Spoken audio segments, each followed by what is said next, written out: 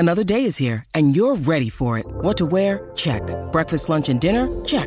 Planning for what's next and how to save for it? That's where Bank of America can help. For your financial to-dos, Bank of America has experts ready to help get you closer to your goals. Get started at one of our local financial centers or 24/7 in our mobile banking app. Find a location near you at bankofamerica.com/talktous.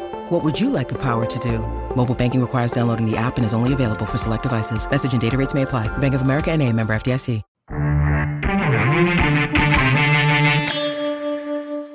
Buckeyes now on Sports Illustrated with our streaming coverage of the Ohio State Buckeyes. This is the Buckeye Breakdown Podcast. Glad to have you back for What We Learned. It's our Sunday edition of Dissecting Ohio State Football after what was easily Ohio State's best performance of the season this past weekend here, I guess now just about 24 hours ago. 59-7, the final score over the Akron Zips. I'm Brendan Gulick with Coach Tommy Zagorski. This was a game that I think a lot of fans expected to have a wide margin. I think most fans were pleasantly, I don't know if surprised is the right word, but pleased that it truly ended up being the kind of one-sided matchup that, you know, fans are used to seeing with Buckeye football. The offense clicked. Another game with a defensive score. Incredible pressure on the opposing offensive line and backfield. This really looked like Ohio State football like we've known and loved, and a good performance for the Buckeyes. Absolutely, Brendan. It was a knockback to what Buckeye football and the faithful Buckeye football are accustomed to.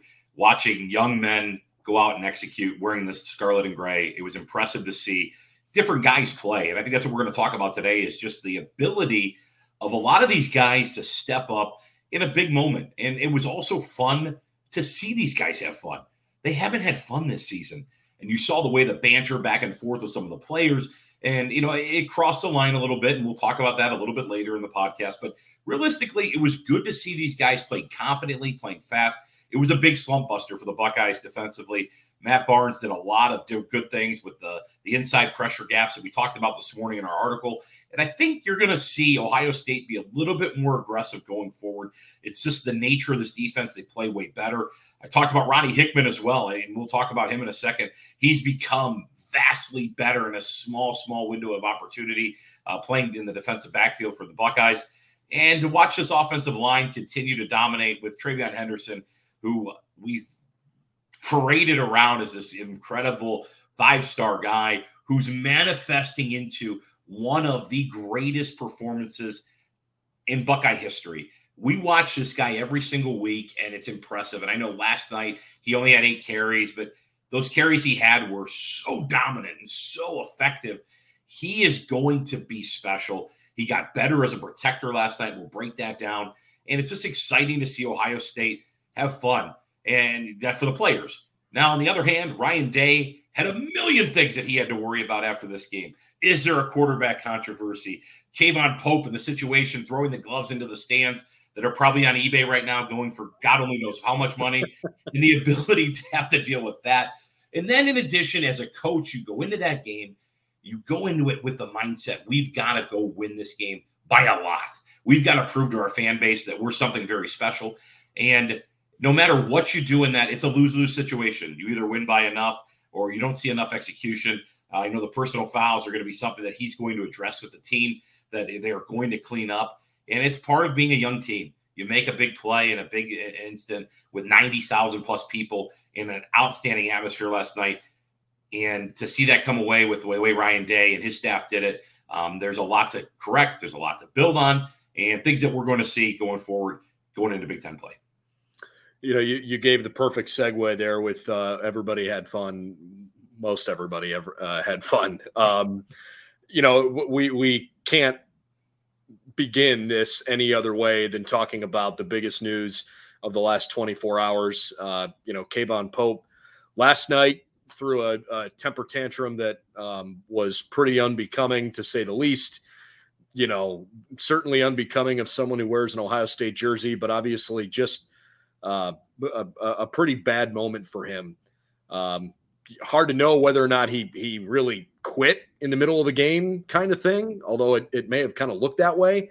But he was essentially sent off to the locker room. And then today the news that Ryan Day essentially said, hey, no mas, and we'll continue to give you the scholarship through the end of semester and give you access to the resources that, student athletes have available to them. But he's dismissed from the football team. He's done. And I don't blame Ryan Day one bit for, I don't think he had much of a choice. I'm not really sure what more he could have done in that situation. So, Kayvon Pope is going to, I would assume, try to play football elsewhere. I don't know if and where he'll land on his feet. I'd have to think he's a good kid and that he had a bad moment. But the problem, and Z, you've been around a lot of high-powered football teams. You get playing time when the coaching staff trusts you. It's not based on your ability. That's a factor. But you got to earn the trust of the staff. I don't think anybody's ever questioned the physicality and the potential for Kayvon Pope.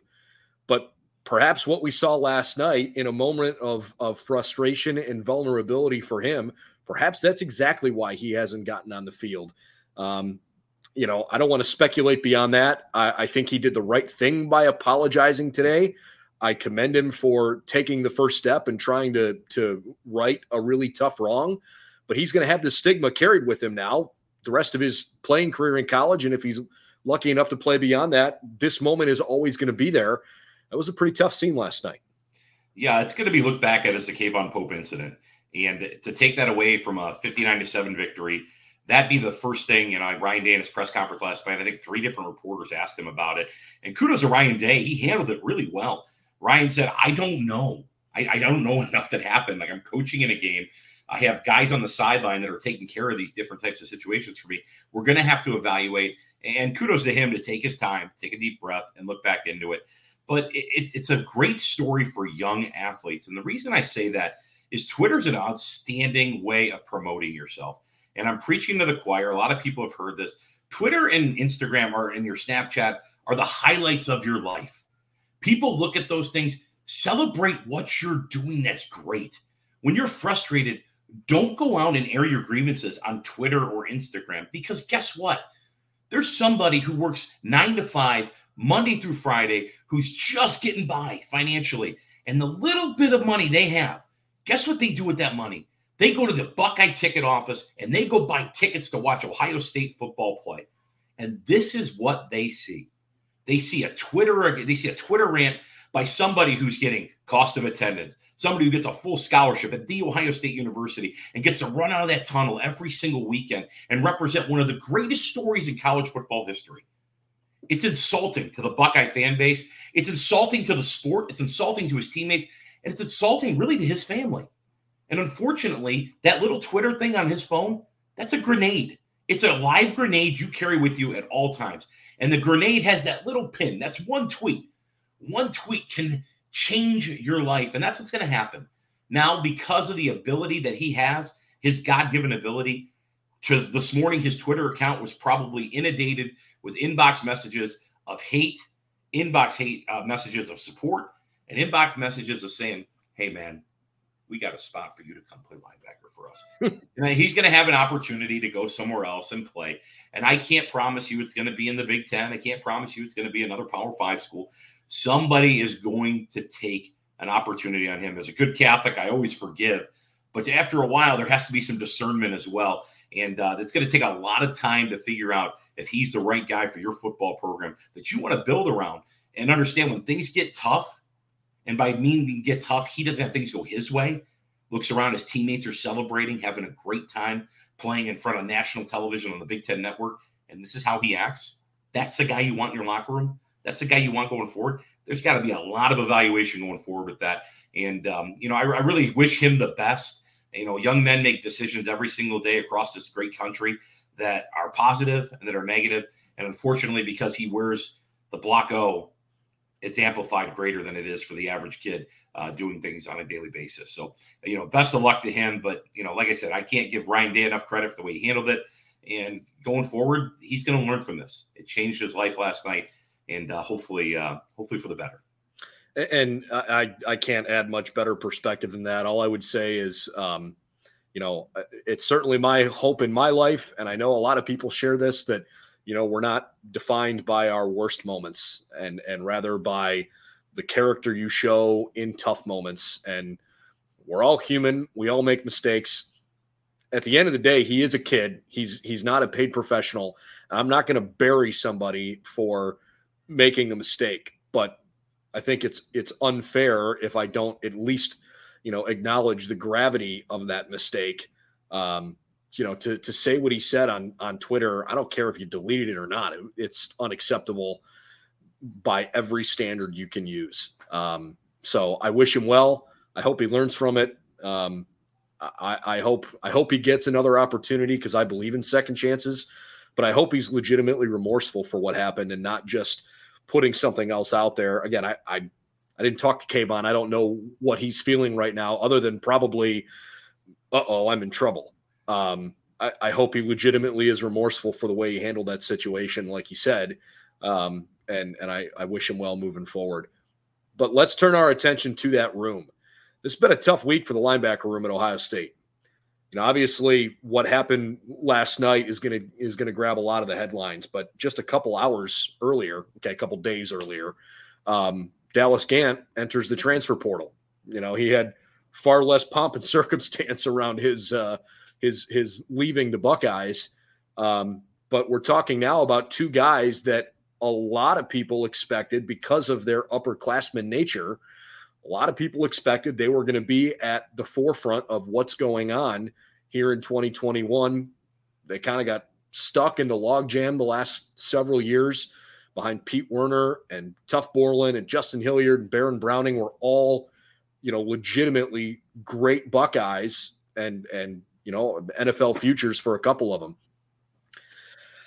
I'm hopeful that this is not some signal of adversity within that room and maybe more just a couple cases of guys that are frustrated, that thought they were going to have their opportunity, that waited their turn, and it's not working out that way. You've obviously been around this a lot, closer than most of us have. Can you give us some perspective before diving into maybe the Buckeye specifics? Can you give us some perspective about just what it takes to be the kind of player who has to sit and wait your turn, and then maybe that turn doesn't come, the way you foresee it? Humility personified. It takes a special human being. Every single one of these guys are recruited at a very high level. They're recruited by the best teams in the country. They're told that they're going to come to these universities, have incredible opportunities on and off the field. And when they don't see that manifest in a timely fashion, it's a me, now type of culture. And for a linebacker to sit there and watch a group that's not doing great and say, hey, this is supposed to be my time, and then to be passed over again, it's hard. It's humbling. It's a difficult situation. But it comes back to the recruiting process. When you evaluate a young man in the recruiting process, you have to be able to take into account his character. And everybody says they do that. But if you truly do that and you really read a kid, you have some sort of understanding of who he is, where he comes from, who's mom, dad, grandma, grandpa, coaches. How does he interact with people in his school? One of the things I always did when I walked into a school, most schools, you walk into the school, you've got an appointment with the coach, you walk in, a secretary greets you, hey, coach, how are you? And they have a student that walks you to the class to go pick this guy up or to the coach. When I would walk with the students, the first thing I would ask them is, hey, I'm here to see Brendan Gulick today. Tell me about Brendan Gulick. And you see a big reaction because that kid has nothing invested in this opportunity to talk to you about this student. You would not believe the amount of things I heard negatively and positively about student athletes going into it. And then I was able to ask the coach about it, maybe go ask a teacher, maybe go ask another secretary, a janitor, whoever it may be that has contact with that young man to figure out whether or not he's going to gel with the culture that you're trying to cultivate every single day. Every single coach in America talks about culture. Culture is built and lived every single day. And there was a sign when I first started John Carroll. I'll never forget this. We talked about when you recruited somebody that guy, if he was the wrong fit for you, he affected you 365 days of the year. If you missed on that guy, he can only affect you one of those 365 days a year, assuming you're playing against him. And I always remember thinking about that and going, you know what? There's a great thought to that and a great meaning behind it is making sure you don't rush into a relationship. You have to figure the thing out. young people out there that are dating, you and I are both spoken for. You don't go on a date and then that night go, well, let's move in together and start a family and see where it goes from there. No, you go on multiple dates. You go and investigate. You figure out what's the right things and the wrong things to make sure that it's a harmonious relationship. Al Washington is a great football coach. He's a great mentor of men. Everywhere he's been, the place has gotten better because of Al's efforts. Right now, he's dealing with, we've seen now 2 guys leave that room. There has to be something else going on in that linebacker room at Ohio State right now that the rest of us don't see. And that is the issue that lies in hand. We talk about the technique of the linebackers. We talk about the lack of explosive plays by this linebacker group. When you are, as a coach, are spending majority of your time appeasing players than being able to truly develop and coach the guys that want to be there, it's a tough way of going about it. And unfortunately, every single coach in America can attest to that. We've all been there at different points in our careers where there's that one guy you have to take care of. And it's when you drop that one little bit of oil and water, it ruins the entire room. And that's unfortunately such a big part of a defense. It could be plaguing this defense as well. And that's a big aspect of where going forward, Ohio State hopefully was going to get better because of this, allow Washington to develop these guys the same way Matt Barnes, like I said in the opening, was very aggressive and get these guys involved. And it's going to be interesting to see going forward how these guys react, how they play, and if they're the guys that are going to be the ones that turn the ship for Ohio State's linebacker room. It's a really interesting room right now because there's a lot of people talking about Cody Simon and Taraja Mitchell. Tommy Eichenberg in week 3 against Tulsa played, I think it was like 53 snaps without a tackle. And he kind of got hammered in message board forums and among fans talking. Some media members started to speculate whether or not this is really a guy that has it, that can be the guy. Athletically, can he get it done? I thought Tommy played much better last night. I thought Cody Simon had a good game. I thought Taraja Mitchell made a couple of really nice tackles. But I agree with you. I think there's still some significant room for growth in this room. They don't have to have it all together right now. The whole point is you're trying to grow throughout the course of the year and peak at the right time. And frankly, I don't care whether we're talking about freshmen, sophomore, juniors, or seniors in that room. You literally last year had a room of 4 super seniors. Justin Hilliard's been with Ohio State for 100 years. You were going to get young fast there. It's going to take some time for the linebackers to figure this thing out. And I think if you look at where they were week 1 versus now where they are through week 4, I don't necessarily think it's good enough to win the Big Ten in that room in particular. But I certainly think I've seen some progress there. Absolutely. No, they're developing every single week. They're going to continue to get better. They've had and think about these guys. They haven't played. They have a new defensive coordinator who's asking them to do different things. I mean, last night's game plan, legitimately, those guys were in the A gaps and B gaps the entire night. Kudos to Matt Barnes.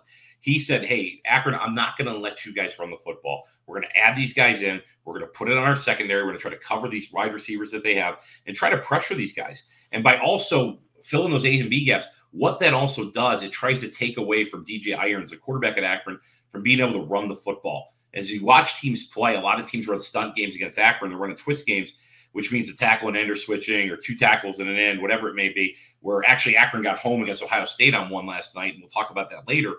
But what you saw out of that game plan was they said, hey, we're going to make sure that we collapse that pocket on him, make him flush out, and we feel we can contain him with our athletic young defensive ends. These linebackers are getting better. They're not what we've seen in the past. Last night, James Laurinaitis did a good job on the telecast talking about developing linebackers. He played during one of the greatest eras, the former 3-time All-American, one of the greatest eras of linebacker play at The Ohio State University. And I think one of the things is that's a special position on defense. In my opinion, I know we've talked about the defensive ends recently, but you think about Ohio State football. The 2 things you think about at Ohio State football are the running back and the linebacker position. Those are, the history of running backs and linebackers at The Ohio State University is so tradition rich. And every person that has grown up in Columbus or followed the Buckeyes at one point or another have been like, hey, I love insert this linebacker or insert this running back. And because of that, there's an appreciation for the position. It's under a microscope. And until that guy fills that void, it's still going to be under that microscope. Right now on the running back side, Travion Henderson's getting there. He's echoed in the same words as Eddie George and Archie Griffin right now, and Maurice Clarett. And I know Clarett was only there for a little bit of time, but every Buckeye fan knows he was incredible when he was there. All these different great running backs. Zeke. I mean, you're talking about this incredible legacy of running backs, and at the linebacker room, like none of those guys are Andy Katzenmoyer. None of those guys are Mike Vrabel. None of those guys are some of the great linebackers that the Buckeyes have had over the last couple of years that are filling those footsteps yet. And until one of those guys steps up and does it, that's what those guys are going to be under that microscope. But last night, they didn't have to make tackles. The defensive line woke up. It was incredible. They showed up. I mean, Haskell Garrett, he played like a possessed man last night. I mean, he smelled blood in the water early, and he collapsed the pocket. That helps as well. And those linebackers that we talked about that you alluded to, Tuff Borland was not the greatest linebacker in Ohio State history, but he and Ed Werner and Justin Hilliard, those guys got to play forever because why? They were clean. They played behind these defensive lines that were remarkable. These remarkable Buckeye defensive lines. And right now, last night, that defensive line played really, really well. And I think that helps that linebacker room. It alleviates the stress in that linebacker room. And the more that those guys can get to the quarterback and those guys can tackle running backs in the backfield, the better chance you're going to see this linebacker room having a little bit more confidence that you're seeing more on the back end and a little bit more on the front side of it. Yeah, let's move to that defensive line, because through the first 3 games of the year, they had 4 sacks and 11 tackles for loss. Last night, they had 9 sacks and 12 tackles for loss. I don't want this to be too much looking at the opponent, right? I don't think there's any Buckeye fan right now in America that is putting Akron's, current product and Ohio State's current product in the same playing field. So to me, this conversation needs to be about projectability, continued growth in technique and IQ, in scheme, in coaching, things like that, because we expected the execution to go the way that it did. I think that's where we can have a high-level conversation here. But my gosh, is Tyleik Williams look good these last couple weeks? I mean, this kid has been outstanding. Haskell Garrett last night, you mentioned it. I mean, played like his hair was on fire. He was unbelievable. Jack Sawyer, with the sack that he had, chasing Irons, who clearly early on showed his escapability, chasing Irons, planting and stopping on a dead run with his left foot when Irons cuts back and makes a tackle. What defensive end can do that, right? I mean, JT Tuimoloau was powerful last night. So I really, really enjoyed watching this group of young defensive linemen, knowing that maybe the next couple of weeks it might not be quite the same gaudy statistics, but they're playing with a little bit of swag now, a little bit of confidence. They really needed this game. You called it a slump buster earlier. I mean, man, they needed something to just get out of that game feeling really good about what they can do, and maybe just in the nick of time now with Rutgers coming up on the schedule. Absolutely. I think 91 jerseys should be selling like hotcakes in Columbus right now. I mean, legitimately, Tyleik Williams is playing out of his mind. I mean, he came in last night and just, he's been so dominant. And it's not just against Akron. It was he played well against Oregon. He has shown up week in and week out and is playing his way. And you love to see a young player like that, a guy like that continue to develop, a guy that doesn't have as many reps as, your traditional Buckeye player, finally start to figure it out from that standpoint. One of the things I did notice last night that I'd be remiss to talk about, the return of Zach Harrison. I think that helps a little bit more with confidence for the Buckeyes. But, he had his hands full last night. Kudos to Xavier Gray, the left tackle from Akron, number 77. A young guy out of Massillon Jackson who's a redshirt freshman for them. He played a really good game against Zach, and they went toe-to-toe. I thought it was a fun matchup to watch, really in the first half. And then, Zach came out in the game, and then, really they went with JTT and Jack Sawyer, throughout the rest of the game to see Michael Hall come in the game, make a big play. And then obviously the throat slash, which was a bad decision. As you go to do this, I told my daughter today to stop something like this. My wife said that's a 15-yard penalty. I said, well, that's not. I didn't throat slash to my daughter. I told her to stop. I was using my hands to do it. But to have my wife say that to me, obviously she's in tune to it as well. To see that in a game of that magnitude. But yeah, it was awesome to see. Haskell Garrett, he played probably his most dominant game as a Buckeye last night. and it only played really in half the game. It was exciting to see him play. And then, like you said, the Jack Sawyer play, like that's the Jack Sawyer we've been waiting to see. We've been waiting to see Jack Sawyer. I mean, the biggest news out of Jack Sawyer for the first 4 weeks is that Mark Wahlberg gave him a truck. Now we finally see this kid go out and make the plays that we thought he was going to make. And even when they panned to him on the sideline last night, he was smiling. He looked more relaxed. He's enjoying playing football and understanding this moment that's coming about with him. And like I've alluded to in the past, I went into Pickerington North High School. I used to recruit Columbus. Jack Sawyer in 7th grade, they were bringing him out of class to see college scouts. I mean, he was that special and that unique. And to see it come to fruition in him is really special. The one guy last night, JTT, who hasn't been in Ohio and been in Columbus as long, and we've talked about this before, at times he looked isolated. Some of the zone read stuff that they're going to run into. Now, that being said, I'm not saying DJ Irons is the best quarterback that they're going to see all year. He's far from that. But DJ does have an athletic prowess that's going to make the Buckeyes realize, like, hey, we've got to be able to contain those types of players, going forward when we get those guys.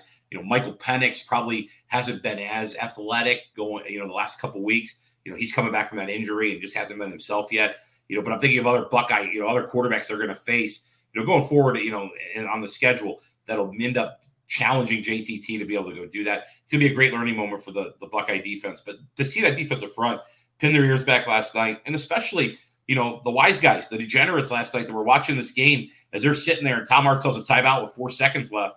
And it's a 59, it's a 59-7 game. And then for them to get home on a sack there, it was a great moment, for those people that were watching that game, sitting there going, oh, holy smokes, this can't be real from that standpoint. But once again, I really, really love to see the defensive line, the way they played last night, and they're still missing guys. So once this whole room gets together and they start playing, and it's confidence. It's playing together. And we talked about this last week, the Tulsa play with the interception. It's the first time we saw these guys play together. Last night, they played together as a defense, and they picked each other up. And that's what it's about. It's a brotherhood. And when they continue to do that, you're going to see good football played by this defense for the Ohio State Buckeyes. Teron Vincent and Javonte Jean-Baptiste and Tyreek Smith were all out last night. And so it really was a young game, but a ton of upside in that room. I'm super excited about what I saw there. I'm going to let you start with the defensive backs. Sevyn Banks, the starting defensive backs last night, Sevyn Banks and Denzel Burke started at corner. Bryson Shaw continued to start at safety.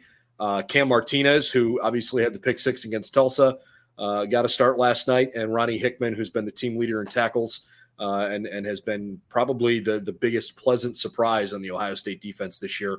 Those were your 5 starting DBs. What'd you think of that group? Starting with Ronnie Hickman, I opened with him in the opener. Every single week, Ronnie Hickman gets better. He legitimately gets better every single week. It's awesome to watch him play. It's awesome to watch him to go make tackles. He's becoming more physical. He's special. That play he made last night, and people go, well, the tight end gave up on it for Akron, but it was a ball that he continued to play on. He didn't stop. He picked it up, and, you and I could have jogged the rest of the way out, but it was great to actually see him do that and have the opportunity going forward. One of the things I think in the secondary last night that I was disappointed in, I want to get that out of the way. Sevyn Banks looked like he was overmatched. He went against Kanate Mumfield, who's a really, really good wide receiver, number 9 for the Akron Zips. And, you could blame the turf, but Akron's on the same turf. And those guys were not falling down like Sevyn Banks was last night. He just looked a little out of place. Looked a little stiff at times. I thought the Buckeyes didn't really go at Denzel's side that much because he's been so talented. I mean, I think he's 6th in the country in pass breakups right now or something along those lines. He's doing a good job. And Shaw has really become he's like the guy. He's your Alvaro Espinosa of the Cleveland Indians of the mid-'90s. He's just a utility guy who you're like, hey, you can plug and chug him in the lineup anywhere you want. He's a safety blanket for those guys. And that's what he's been. He helps Matt Barnes feel better about the defense.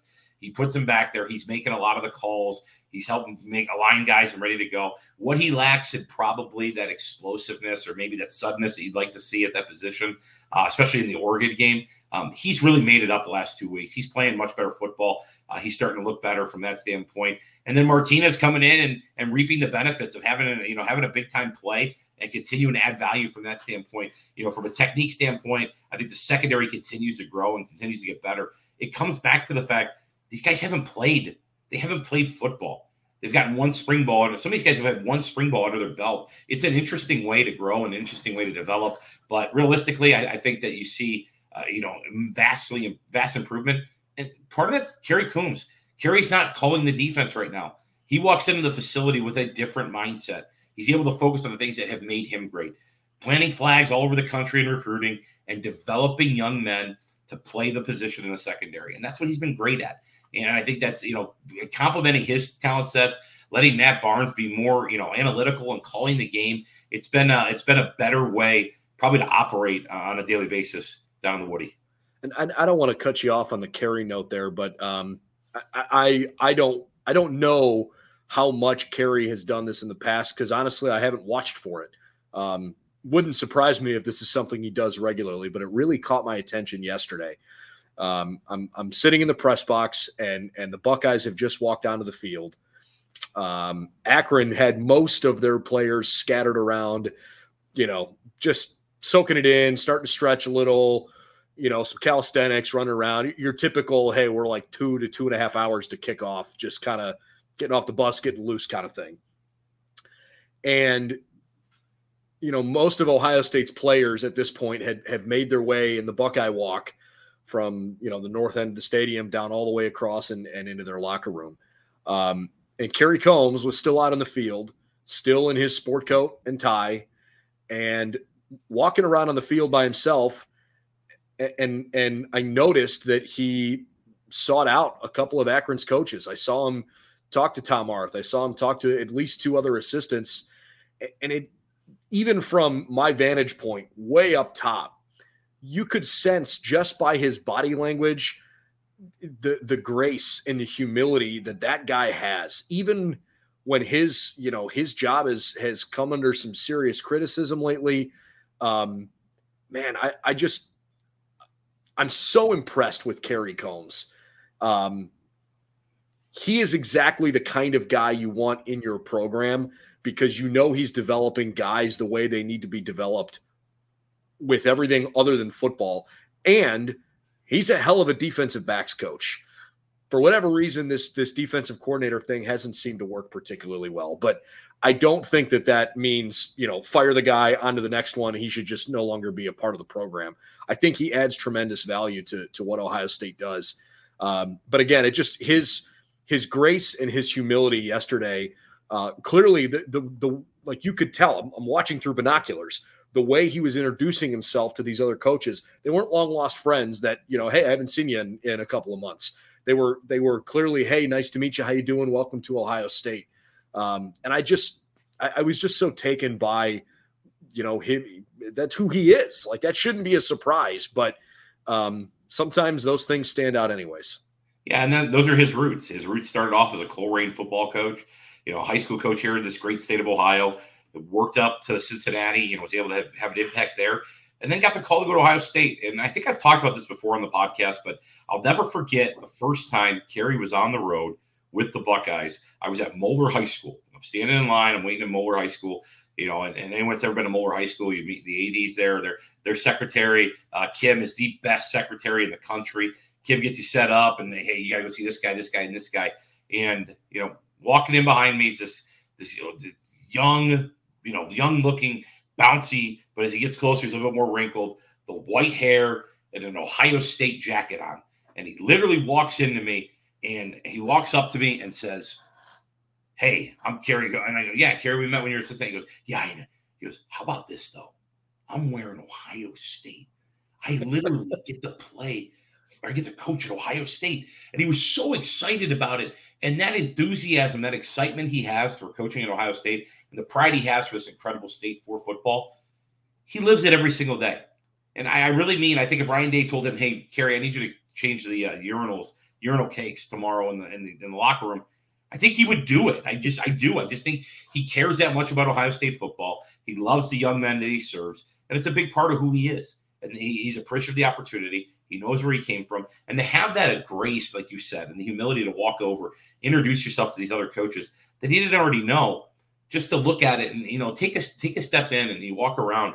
I mean, you're in one of these cathedrals of college football, one of the greatest cathedrals. You're on the banks of the old Olentangy where the Buckeyes go home, as Keith Jackson would say it, now that he's gone. But, as you go into that, it would be something that you would see.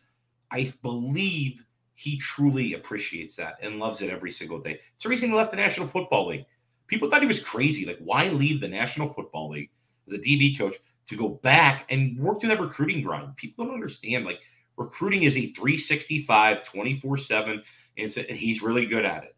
He sits on the phone and texts guys. He's hitting them up in their DMs. He's FaceTiming guys. I guarantee you, Kerry spends more time doing that than anybody else in the country. He's adamant about it. He knows it's important to go get the best guys, and that's what he does. And he continues to chug along. Is he disappointed he's not the defensive coordinator? Absolutely. Anytime anybody takes anything away from you, you're not excited about it. It's never happened. And we talked about this last week. The only person that's ever excited about change is a baby with a wet diaper. Like, he's not pumped up about the change, but he also understands what he needs to do going forward to develop this team and make sure that Ohio State, he's not the one that took Ohio State down. He doesn't want to be known as that guy. He knows how to coach this position. Players have faith in him. And you walk into his office, he's got a room just inundated with pictures of guys playing the National Football League. I mean, the man is responsible for millions and millions of dollars of young men, those contracts in the National Football League. Kerry knows what he's doing. And it's exciting to see those guys starting to play better, for him. Before we talk offense, we have had this conversation off air, and I've been dying to bring it up on air. This is the perfect place to do it. Because of your experience in these rooms, you can pull back the curtain in a way that, most people just can't even consider how challenging this is. Give us an idea of how difficult it is to be both an elite coordinator and an elite recruiter. It's impossible. The guys that say they're the best coordinators and the best recruiters on their staff, it's really hard because there's only 24 hours in the day. Every second you spend recruiting, you're spending time away from becoming a better coordinator, and vice versa. It's impossible. It's impossible to be the best recruiter and the best coordinator on the planet. And some guys are sitting there going, well, my best recruiter is my defensive coordinator. Is he really? Is he really your best recruiter, or is it what he does as a defensive coordinator that gravitates players towards him? Because you only have X amount of time to contact these kids on a daily basis, and it pulls away from it. You have to be invested in every aspect of it. That's why head coaches that are great recruiters, they're not the ones that are coaching or calling plays as well. Ryan Day has a really, really unique way of going about recruiting, but he's surrounded by rock star recruiters. Not to say Ryan Day's not a rock star recruiter. Ryan Day spends time developing the offense, spends time making sure the defense is getting better, making sure the special teams are doing it. But he knows at the end of the day, when it comes down to a defensive lineman, Larry Johnson is going to be the guy at the end of the day, taking and going to get those guys. I mean, shoot, Zach Harrison, Zach Harrison's last in-home visit was with Michigan coaches, Al Washington. And you look at it now, like Al was coming over to Ohio State anyways. So it kind of was like a double whammy to go hit that. Al's done a tremendous job as a recruiter. Like I said, Kerry's been outstanding as a recruiter. And you start going down this Brian Hartline. I mean, I wrote about him the other day. I said it's a well. It's deep and it's nourishing. I mean, it's loaded with value. He knows how to recruit. He can go get the best receivers in the country to come play for him. Why? He walked the walk. He talked the talk. Brian Hartline played the position at the highest level in the National Football League and then had the ability to go develop guys. And he has seen these guys have incredible success stories since he's been there. Kevin Wilson's the offensive coordinator on paper. Kevin Wilson does a lot of great things. He's an incredible evaluator too. You go work at camp at Ohio State. He's able to watch things, but at the end of the day, like Ryan Day knows who the guys are. He's going to send into a home knowing that guy walks into that house. That family's going to let that young man go to Ohio State with that, with that respective coach. It's really hard to be both of those things. And I think Kerry will be able to focus on what he's really good at, teaching defensive backs and recruiting at a very elite level. The same reason why Larry Johnson's not been in the conversation to call the defense. It's not that Larry Johnson doesn't want to call a defense. Larry Johnson's been coaching college football for 40 years. The guy's remarkable. But we also know that, like, the defensive line room, if he's not recruiting those guys and he's spending more time worrying about what the coverages are going to be the following week, guess what? Like, something's happening that shouldn't be happening. And that's where you have to go find that balance as you work through it. And it's really, really important. I know from the fact that, like, I always prided myself on being a great recruiter, but I also prided myself on being a great coordinator. When I had to do both those things, that was the hardest aspect of me being a coach, was being able to have to be an elite recruiter, as well as an elite coordinator. When you can go back and forth between the two, and not to say this, I just to take a step back. I was never an elite recruiter. I was never on the level that some of these guys are on, but I have in a different fishbowl done that. And when you do that, it's a really, really challenging task. I appreciate the perspective on that, and I hope folks found that interesting. We've talked a ton of defense, and I think it was appropriate because the defense has been, the segment of this team that most people have been holding their, pitchforks and torches and ready to, explode with frustration because of how things have gone.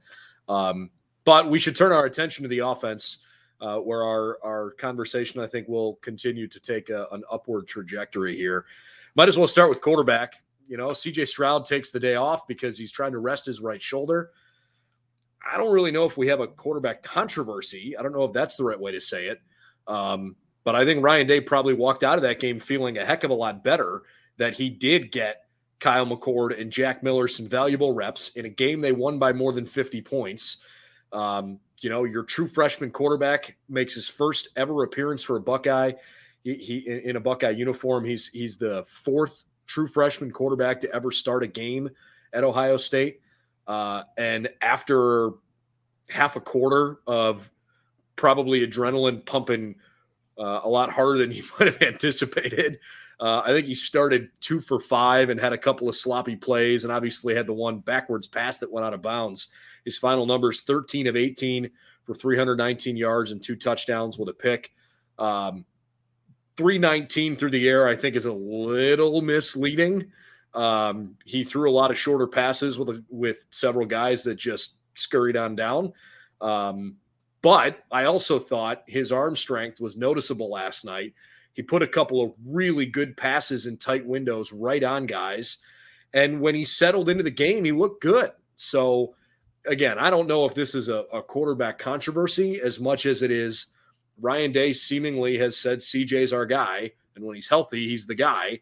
And he wasn't healthy enough or didn't need to be healthy enough to play this last week. So Kyle gets a chance, and I thought he performed well. Yeah, it was interesting to see him develop as a quarterback last night. The first 3 throws were out of this horizon. I mean, I thought he was throwing the ball out of the stadium. And that is not something that's crazy. CJ Stroud struggled a little bit with his first couple throws. But, like you said, Brendan, he was 13 of 18, I believe. He had those 3. The first 3 throws were awful. He had that terrible interception at the beginning of the second half. So that's 4 of those throws that you're alluding to, and really just has one other bad throw. It's important for him to have the ability to really just play in a college football game.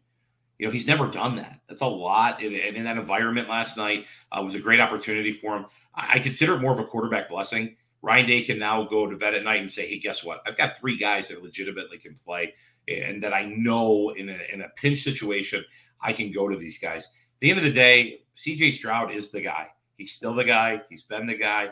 They would not have rested him last night if there was a quarterback issue. They rested him last night because Ryan Day knew he could go win this football game with his second and third string quarterback and go attack the zip defense the way he did. They also could have leaned heavier on the run game, which they did at the beginning of the game. I think a lot of fans, I believe even Andrew alluded to it last night in your post game, that they could have just ran the ball every single play. They probably could have. I don't think that would have been. The Buckeye fans would have been a little disappointed in that from that standpoint. But Kyle McCord settled down. He executed a 2-minute situation at the end of the half, which I thought was outstanding to see. You don't get those live reps. It's so important. And as a coach, you stress situational football during training camp, during spring football, even during the week. And then to have that opportunity and have the mindset, we're going to take that timeout right there. We're going to force Akron to punt it. I think it was 34 seconds left in the half. And then have the ability to go make a big throw. 14 seconds. Sorry, 14 seconds. Yeah. 14 seconds to make that big throw, set up something there that gives you the ability to go kick a field goal, and really an operation that you wouldn't have gotten in practice to be able to do it on national TV. I think it's really important to be able to do that. Kyle McCord did a really nice job. Jack Miller, he came in. Ryan Day said he brought a lot of energy to the field. For those guys, he's a third string quarterback. the third-string quarterback. The kid's got a really good life. He's a really handsome kid that walks around the Ohio State campus as a quarterback. I know. I was watching the game last night, and look at his blue eyes. Yeah, he's a handsome kid. So he's got that going for him too. I think life's not going to be too bad for him. He'll eventually be able to find his way, onto the field in different capacities. But the good Lord just blesses some people with certain gifts. And young Jack Miller's got a couple of those. So, to see that. I know earlier we were talking about, I think Quinn was one of the questions why he's not available right now. Yeah. And realistically, he should be a senior in high school right now. He's a kid who's sitting in Columbus right now who's a millionaire because of an NIL deal. And there's a lot of different multimillionaire. As an NIL deal, you're 18 years old. You're foregoing your senior year of high school to go do that. I don't know. Like, I look back at this when I was a senior at Benedictine High School. If I had multi-million-dollar, like if I had $2 million in the bank account when I was a senior at Benedictine High School, pretty confident my life would be a little bit different. The same way that this young man his life is vastly different. He's living in a great city in Columbus where he's basically a professional athlete. He's got a lot of things off the field that he's going to have to be able to fight and develop and understand before he has that opportunity. He didn't get to Ohio State, I don't think, till the end of July. As well, when he declared himself as a senior or declared himself, in the class of the 21 class, he's going to have a long, long way to go. And Ohio State's going to develop him. They're going to do a tremendous job with him, and down the road he could be something very special. But right now, that three-headed monster that they have at quarterback is a very comforting room. And if everyone stays healthy, it'll be nice to have those backups for CJ. I'm not sure if Kyle's going to start this next week or not. I'm sure Ryan Day is going to get a whole bunch of questions about that. He might not give us an answer till Thursday. But I think the good news here is that Kyle showed enough last night that the nerves of never having done it before are certainly going to be mostly quelled. I'm sure you always feel a bit of an adrenaline rush when you get in the game for the first time. It hasn't played a Big Ten game, but Ryan Day is going to say, hey, man, you did this last week or 2 weeks ago. Let's go back out and get after it again. I also don't know the level of, depth in that injury in CJ's shoulder, but I know he's been dealing with it for a while. Is it structural? Is it almost like a pitcher where you've got dead arm and you just need some time? I mean, it's all speculation, but the thing for me is if you're Kyle, you rely on the fact that you had a good performance, that once you settled in, you showed, hey man, I belong here. I can play here. I can succeed here. And you just be ready for whenever that next opportunity is, because it's going to come at some point, and you never know when it's going to come. And it might be next week, or maybe it's in a Big Ten championship game. Who knows? But I think Kyle has a really bright future. And, I hope that room stays healthy and excels, because if you don't have elite quarterback play, it's extremely difficult to make the college football playoff. That's just, fact. Tremendously true, Brian. And realistically, if they got to keep Kyle McCord excited, there's a really, really simple film they can go to in the archives of Ohio State football, the Dwayne Haskins story. Yeah, go look back. And I mean, it's just the epitome of like the way that he ended up becoming, a quarterback for the Buckeyes. After he left Ohio State, it hasn't been the greatest of stories, but what he's done, what he did, and be able to come in and just be ready, constantly stay ready. And we talk about this, and it's coach talk. Stay ready. You never know when your opportunity is going to come, young man. You really have to do that at a quarterback, especially at the quarterback position. There's only one guy that's going to play quarterback. I don't foresee Ryan Day going back to the John Cooper era and going, well, we got Joe Germain and Stanley Jackson. We're going to play both those guys. No, what they're going to do is they're going to play C.J. Stroud until C.J. Stroud has proven that he can't be the guy. And then Kyle McCord's an outstanding backup that they have and going forward, and a guy that the guys buy into, the guys that they like, and the ability to go forward. And there's a lot of success there. One of the things that I thought was really big before the game last night to show C.J. Stroud who he is. He had his arm wrapped around Kyle McCord before the start of the game. And I don't know if you saw when they took a knee, down in the end zone together as a team. He had his arm wrapped. CJ had his arm wrapped around him, and what he was whispered in his ear, like, "Man, you are a dog. You're going to get this today. Go get after it. Go have fun." And that's what you love to see. You love to see guys who support one another, and that's indicative of having a great culture. I'm just curious, when you throat slashed your 8-month-old daughter, did you also go that deep voice? I did not. No, I did not. You could not stop crying. No, I didn't. I just said, easy. So as it went through it, that yes. So for the record, I did not throat slash my 8-month-old daughter. You planted the idea. Now yeah, I think the 15-year penalty was up, ready to go. I'm envisioning your wife throwing a flag and like hitting you with the flag, kind of like what happened in the NFL game today, where the official literally threw a flag and hit the football on a punt return. I think it was a Jacksonville game. The ball deflected off the football and caused a muff punt and a fumble. I mean, it was wild. But Urban can't buy a break. I think he said last week that he feels like he's playing Alabama every week. That's what the NFL is. You guys are good. It is. All right. So, obviously Kyle McCord and Jack Miller had a good day. Ohio State as an offense yesterday averaged 10.2 yards per play and 21.4 yards per completion. I can't say that without laughing a little, because that's kind of insane.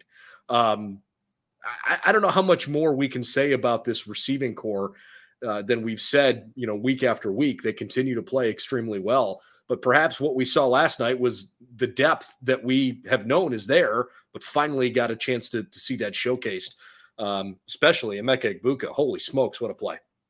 I mean, incredible. There was explosive play of the night, complimented also by Marvin Harrison Jr. And Jaden Ballard. To see all those guys play last night was really encouraging for the Buckeyes.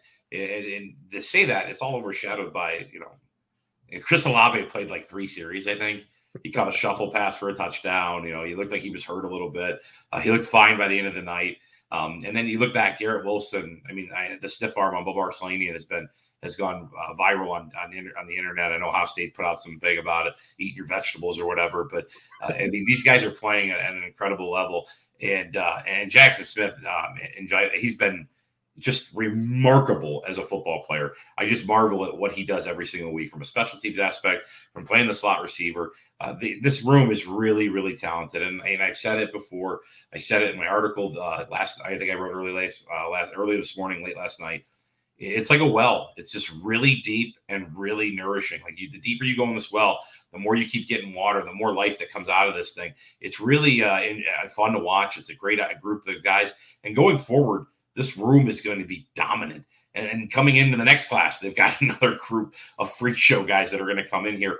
And it's going to continue to attract the best quarterbacks in the country. It's going to keep attracting the best players in the country to come play there, because they know they're going to be lining up next to some of the best and most elite players in college football. Okay. I'll just cede the floor to you. Go ahead and love on Jeremy Ruckert. You do it every week, and it's fine. It's warranted, but the floor is yours. Yeah, I think the Ruckert family is a little unconcerned about this Thomas Zagorski guy. I think Jeremy Ruckert is special. He does everything that doesn't show up on the stat sheet.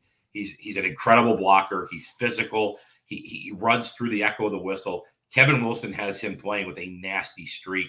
And the best thing about it is Cade Stover's got a front row seat to it. And Cade Stover, coming out of high school, out of Lexington High School, was one of the best high school prospects in the country. He's learning every single day how to play this position, how to do it like a pro. And it's been fun to watch. And I know that room just continues to get better, and I think it's going to see the amount of times that Cade Stover gets better because of Jeremy Ruckert. He's going to take him under his wing, keep developing him. That ball that Jack Miller threw was just a little bit out of his reach down in the red zone. It would have been great to see him come in with that and make that big catch, late in the game the other night. But realistically, Jeremy Ruckert is special, and he'll get his. There'll be some touchdown catches and things of that nature when we get in the Big Ten play. But keep blocking. Keep blocking. His jersey's on back order right now, so I'm looking to get it with a couple X's on it. So, he's special. So it's fun to watch him. And then it really transitions into the guys up front, Brendan. It comes back to that offensive line. Stud's got those guys played at a high level. The one caveat I had last night that I was a little disappointed in was a sack on the twist where Paris Johnson kind of buried himself down on the slide. He was in the hip of the center. He buried down, and Johnson, number 4 for the Zips, came back over the top, and Ryan Johnson was able, Glizzy as they call him, was able to get into the backfield and make a sack that normally probably shouldn't happen if Paris just kind of stays home and doesn't turn himself. So I'm sure they'll correct that with him, but he's doing a great job at guard. And really, to see Matthew Jones play so effective at the guard position with Thayer Munford, who's the leader of not only the offensive line, but really the offense in this football team, being elected as the Blocko captain. watching him on the sideline in street clothes last night, I think he's still another couple of weeks away from coming back and being the dominant player that he's been. But really, this line has been really, really special. And then to see the young guys play last night as well, they really didn't miss much once those guys got into the game. They were able to block for Pryor late in the game for a touchdown run. So some of the different things that they're doing right now that I think is special as a unit going forward that I'm really, really excited about. And look, it's easy to see like the flashy, sexy, love the big play component to an offense when you've got that kind of production at running back and at receiver, and you've got a good quarterback. But if you don't have the offensive line that can keep the pressure off of your quarterback to make those plays happen, your offense is never going to go anywhere. Ohio State through 4 games, even with a loss through 4 games, second in the country in total offense, 559 yards per game, 7th in scoring offense at 43.2 points per game. They are top 20 in the nation in rushing offense and passing offense and passing efficiency. A couple of other good numbers. They are 13th on third downs, 53.3%. That's pretty darn good. If you're better than 1 out of 2 on third downs, it's going to be pretty hard for teams to slow you down. And even beyond that, I don't have the numbers in front of me, but I think Ohio State's done a really good job on first downs, staying on schedule and giving themselves manageable second and third downs where they don't have to go into a really predictable, hey, this is a pass play because we can't afford to run the ball in, 3rd and 9. Brendan, how do you get great at third down? Stay out of it. That's what it comes down to. First and second down being effective, and like you said, staying ahead of schedule. When you're handing the ball to TreVeyon Henderson, who's averaging, last night the running backs averaged like 6.8 yards a carry. So on first down, if you hand the football off, you're running inside zone. All right, it's 2nd and 3. Like you have the world is your oyster. You have every call in your playbook that you could possibly use in that situation, and continuing to do that. And trust me, Ryan Day is very excited about that. If the Buckeyes can continue to run the football the way they are, it's going to make this offense that much more effective. It's going to set up play actions and different scenarios, kind of what they've done in the past. Last night, they didn't really get into that as much. It wasn't a 7-man protection that they've used. They put a lot on the offensive line, a 5- and 6-man protection. But really with that protection, Tony Alford's guys got better last night. TreVeyon Henderson came up and met linebackers. He got physical with those guys. It was good to see that out of him after the week before. He looked a little confused in protection. Master Teague's always been a good protector. That's one of the things that he really can hang his hat on. He brings his hard hat. Mayan Williams as well. So really to have those guys play at an elite level, it's been fun to watch. And this Buckeye offense is going to continue to stay, I think, ahead of schedule. The outlier, a lot of people that are negative are going to say, hey, they did it against the Akron Zips. Yeah, the Akron Zips are a Division I football team. They have scholarships. They have uniforms. They do everything that they're supposed to on a daily basis. And going forward, they're going to play Rutgers. They're going to play Maryland. They're going to play Indiana. They're going to play Michigan State. They're going to play Michigan. There's all these teams coming up down the pike that are going to be big games for the Buckeyes. And if they win those games, we're going to be sitting here in a month or two talking about, hey, are we a college football playoff team? And that's still not out of the question. It's still something that they can do. And I think you continue to stay above 40 as an explosive offense. That committee is going to want to see those guys. That committee wants to see a healthy Chris Olave, a healthy Garrett Wilson, a healthy TreVeyon Henderson. And really, they'll put a team in that can play really, really good offense. It doesn't have to be the greatest defensive football team in the history of football. I mean, Oklahoma's made this thing, I don't know how many times, with playing absolutely awful defense. So when you put that, they haven't won a game yet, but you're right. They keep getting in. They keep getting in. I mean, Notre Dame defensively has had ups and downs over the last couple of years. They keep getting in the college football playoff. So there's nothing wrong with being able to score a lot of points. People love watching that. People love watching those games. Even the other yesterday with the Notre Dame Wisconsin game, which Brendan I did call. I did call that. I did have the Fighting Irish, and I know the wise guy said no. Yeah, I know you. I'm pretty sure you specifically said, yeah, Brendan, expect they're going to score 31 points in the fourth quarter. It's exactly. I was sitting there the whole time, just sitting there going, yeah, well, waiting for those 3 interception returns for touchdowns. No, realistically, Notre Dame had an explosive day, but I don't think, people were okay turning the TV away because it was a 13-13 game. It wasn't like a high-scoring affair. I don't have the actual numbers on that, but there was a lot of other good college football on at the same time. People were watching that. So yeah, and I want to go that direction here because this is a what we learned podcast. I don't want to talk about Rutgers yet we've got plenty of time this week to do that. But why don't we wrap up tonight talking about maybe some of the other things we learned, just even surface level. I know you didn't watch every minute of every Big Ten game this weekend, but there were a couple games that stood out. Certainly one of them, Notre Dame laying it on Wisconsin. Duck here, Minnesota kind of getting smoked by Bowling Green. Tanner Morgan almost threw more interceptions than completions yesterday. Not good. The Michigan State-Nebraska game, I mean, I've been pretty high on Michigan State and what they've done here, this season. They look improved. But I don't know. I mean, I think Nebraska's pretty bad. And I was a little bit surprised to see that game was that close. Iowa struggled a little bit with Colorado State. Maryland looks fairly good so far. They're undefeated. They beat up on Kent State, who I think is a decent team. I mentioned Minnesota and Bowling Green. Penn State kind of did to Villanova what they should. Indiana struggling a bit with a Western Kentucky team that might be better than people give them credit for. That offense is pretty good. And the only thing I think I really know for sure is that Illinois is terrible. How's that for analysis? And you know what? And I'm not going to say Illinois is terrible yet. They played some bad football. I think that they're developing. I think they hired the right guy in Brett Bielema. I think he's going to need a little bit of time to get that thing rolling. But I'm not completely throwing the bathwater out. I'm not expecting Illinois to do anything this year. I don't think anybody else is expecting Illinois to do anything this year. But yeah, the Illinois-Purdue game, I don't think there were a lot of people tuning in. I think the biggest tune-in was to see Drew Brees talk about competitive character on the sideline from that aspect. But realistically, here's what we learned last night. We learned Michigan State needed 2 flea flickers to win in double overtime. It's a Nebraska team who's just trying to discover themselves. They lose their starting quarterback. I believe it was in the first quarter. They're playing with a backup quarterback, and they go toe-to-toe with those guys in East Lansing. Michigan State, maybe they're not there yet, but they're vastly improved from what they've been the last couple of years. Or maybe we're not giving Nebraska enough credit because they looked like a competent team against Oklahoma. I also think Oklahoma's pretty overrated this year, but maybe Nebraska's starting to figure it out a little bit.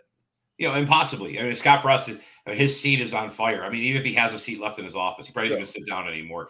And it's hard for him because he had the opportunity when he did what he did at UCF, which was remarkable, to take a mid-major, to be that elite, to have those kids play with that kind of level of enthusiasm and trust in him, to then go to Nebraska to drink that Kool-Aid because why? Because you played there.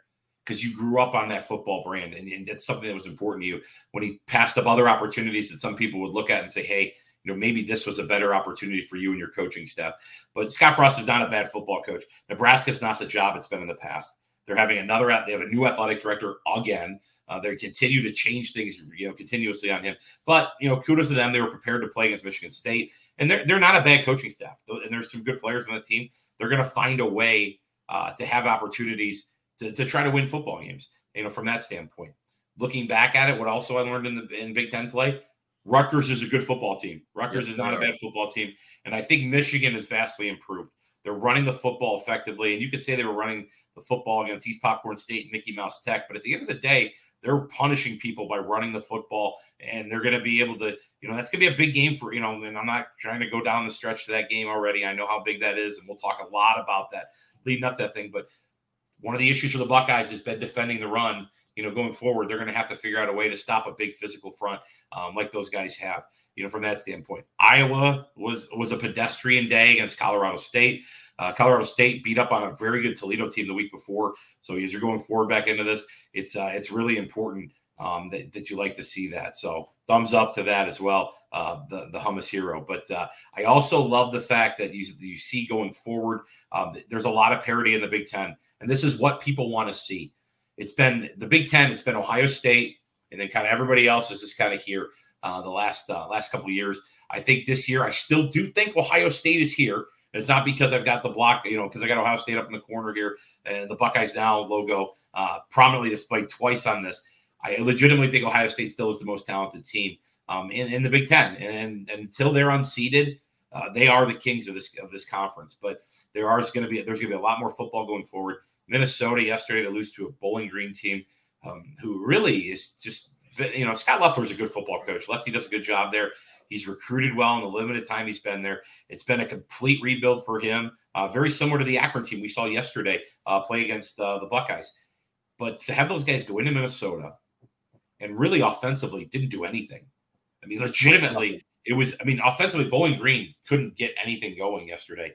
What it was their defense played remarkably well. They had probably the best defensive game they've played. It is the best defensive game they've played in the Scott Loeffler era. And this team's known to go do that. In their first year, they were an awful football team. They go and beat a Toledo team that was really, really good to go win that, the Battle I-75. So, not to say that Bowling Green's going to, flip the script and be a better team, but the team was picked dead last in the MAC to go in and beat a Minnesota team that we probably after week one thought was going to be a little bit better of a football team.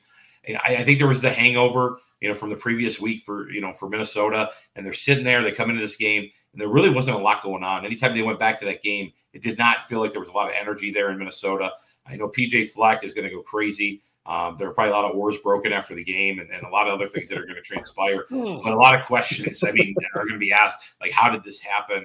And looking back on it. So it doesn't mean that it's the end of the world for the Minnesota Gophers, but there's a lot of room of improvement for those guys and going forward with it from that standpoint. I'm looking forward to seeing what Iowa can do going forward as well in this Big Ten play. And how does Wisconsin respond? Wisconsin's starting quarterback, and this was during the game. I can't take credit for the stat. Against top 25 teams, he's 1-5 or 1-6.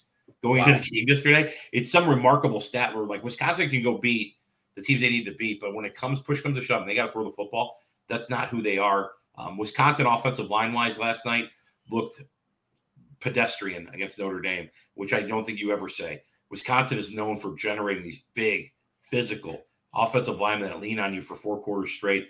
They were not that. Holding penalties, hands to the face, tackles for loss. They couldn't get their zone game going. It actually looked like Notre Dame was Wisconsin's offensive line, and Wisconsin's offensive line looked like they were, Wisconsin River Falls. I mean, they were not no disrespect to the River Falls boys if they're paying attention to this, but it's a different aspect of it. So the Big Ten, tons of parity, lots of fun coming up on the horizon for us, and we get to follow it all here on Buckeyes Now. Can't wait to do it along the way. To your point about Rutgers, again, not doing a deep dive on Rutgers. This is just, I think, backing up what you said about them looking like a better team, regardless of who they've played against. Rutgers has been outstanding on special teams. They are the number 1 team in the country in net punting yards. They are 3rd in the country on third down defense. They are where's the other one? Punt returns. They are 10th in the country in punt returns. So on both sides, they've excelled there. But so those are good. To me, the thing I like the most when I'm trying to see if a team is getting better, they are 4th in the country in penalty yards per game, and they are tied for 3rd in the country in penalties per game. They're much more disciplined than this team used to be. If you can build a disciplined team, you got a chance to build something special. For whatever reason, Greg Schiano seems to have the magic touch there that nobody else has seemed to have. And I'm looking forward to seeing them this upcoming week. They gave Ohio State last year a much better game than we anticipated. It was never really a game Ohio State was in danger of losing, but it was never a comfortable win. And the Buckeyes open, to give you some perspective, as a 17-point favorite. Think about the line last year of Ohio State, Michigan in a game that didn't get played. It was more than double that line than what Ohio State Rutgers is this week. So this is definitely an improved Rutgers team coming to, or actually, I guess the Buckeyes are going to Piscataway. So looking forward to that one. Before we wrap up, any final thoughts? Just things that we didn't touch on that you want to get out? No, Brennan, I think, the one thing that, looking forward is, Ohio State came away with a big win. It's a victory Sunday. Enjoy it. And hopefully next week at this time, we're still saying the same thing as they go play a vastly improved Rutgers team. Greg Schiano and Buckeye fans know this. When he was on the sidelines in Columbus, is somebody that's really special. He's a great football coach. And we're going to talk more about him this week as we get into it. But kudos to Ryan Day. He somehow figures out a way to keep getting these guys going. And, this young team keeps developing, keeps growing, and they're 3-1. So college football playoff is not out of the question. Big Ten championship is not out of the question. It comes with a great work day tomorrow for the Buckeyes and a great fellowship by all you Buckeyes Now fans. Back to it for Rutgers week coming up here starting tomorrow. We will have some film evaluation, by the way, of some good Buckeye plays and maybe a couple that we would have liked to see go differently. So you can look out for that content on the website tomorrow. And then we'll totally flip the script and get rolling. Tuesday, Wednesday, Thursday, Friday is all looking forward to this upcoming weekend's game. We will talk with somebody that covers Rutgers, still locking that down, but we'll talk with somebody that covers the Scarlet Knights this weekend. That'll come on Wednesday, and we'll certainly have previews and predictions coming up later on this week as well. For Tommy Zagorski, this is Brendan Gulick. Hope you enjoyed Buckeye Breakdown tonight on the Sunday night edition of What We Learned. Look forward to seeing you again real soon. Please subscribe to our YouTube channel. We would really appreciate that. Follow us on our social media spots, and of course, BuckeyesNow.com, your home for everything you need with Ohio State. See you real soon. Hope you enjoyed What We Learned.